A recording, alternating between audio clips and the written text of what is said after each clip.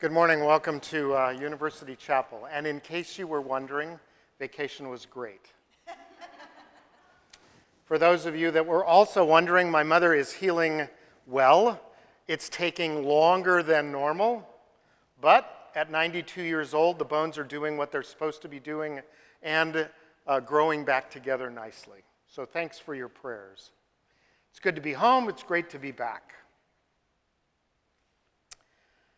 But I confess that my soul is grieving these days following the actions in Charlottesville and the rhetoric surrounding it. I stood in line at Trader Joe's day before yesterday. A rather animated conversation was taking place behind me, all about Charlottesville. There was sadness, there was disgust, there was outrage at the images being shown on the front screen of every online news resource available. One of the individuals said, "I know what this is. It is purely and simply," and with that I stopped listening. Pure and simple? There is nothing pure and simple about racism, hate crimes, supremacy, religious or ideological elitism. These actions and attitudes are wrong. They are sinful actions, the evidence of egos turned in on the self. And these sinful actions require in us a response. In the letter to the Colossians, perhaps these words can serve as our call to action. Therefore, as God's chosen people, holy and dearly loved, clothe yourselves with compassion, kindness, humility, gentleness, and patience. Bear with each other and forgive one another if any of you has a grievance against someone. Forgive as the Lord has forgiven you. And over all of these virtues, put on love, which binds them all together in perfect unity. With that, let's stand for our opening invocation.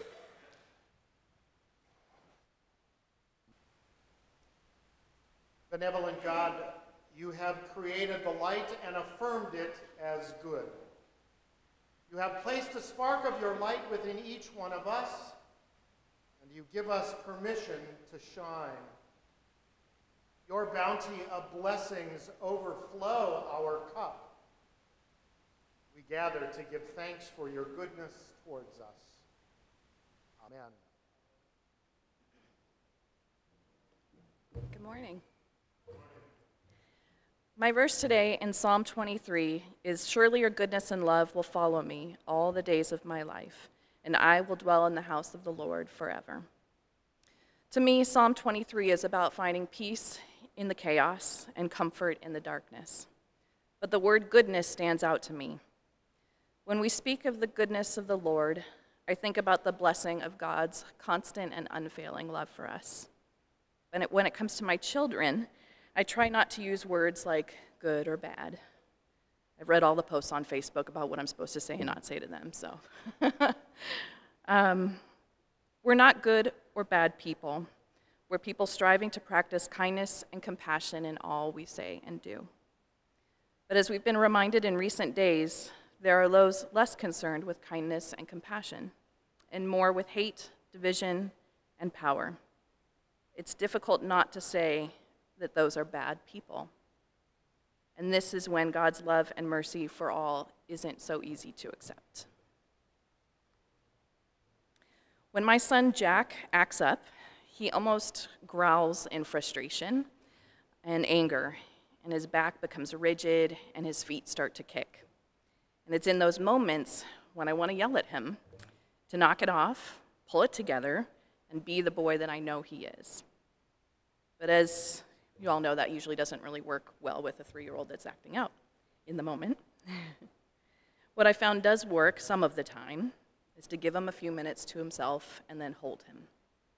I have to fight the urge to say anything, but instead to just be with him in that moment and let him feel me pull him close when it seems like I should be pushing him away.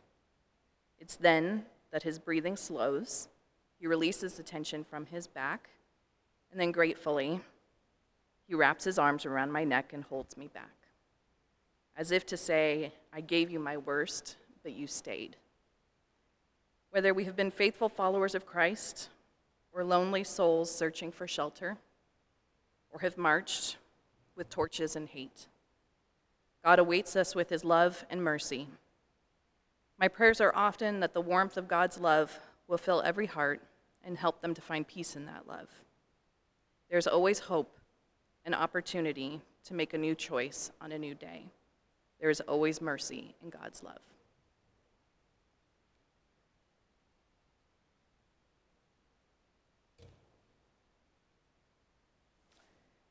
Reading Psalm 23 from a feminist perspective. The Holy Spirit.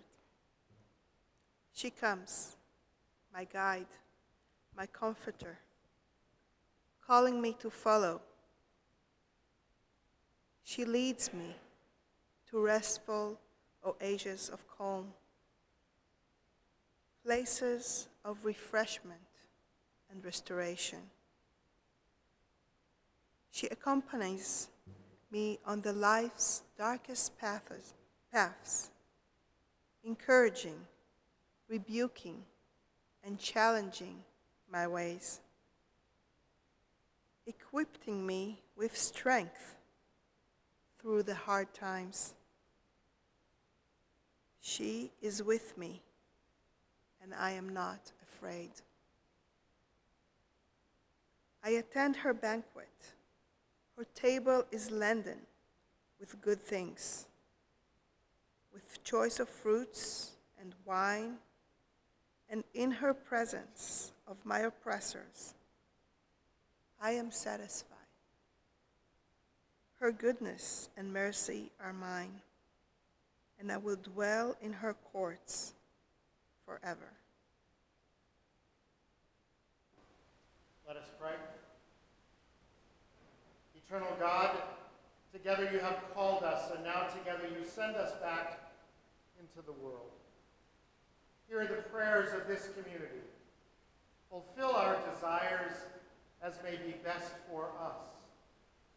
Teach us to live each day with gratitude for the many blessings we have. Empower us to be a blessing. Amen. Go now into the world refreshed. Go into the world to be a source of others' refreshment. Go into God's beautiful green world, rejoicing in the power of the Spirit. Just go. And now, share a sign of God's peace with one another.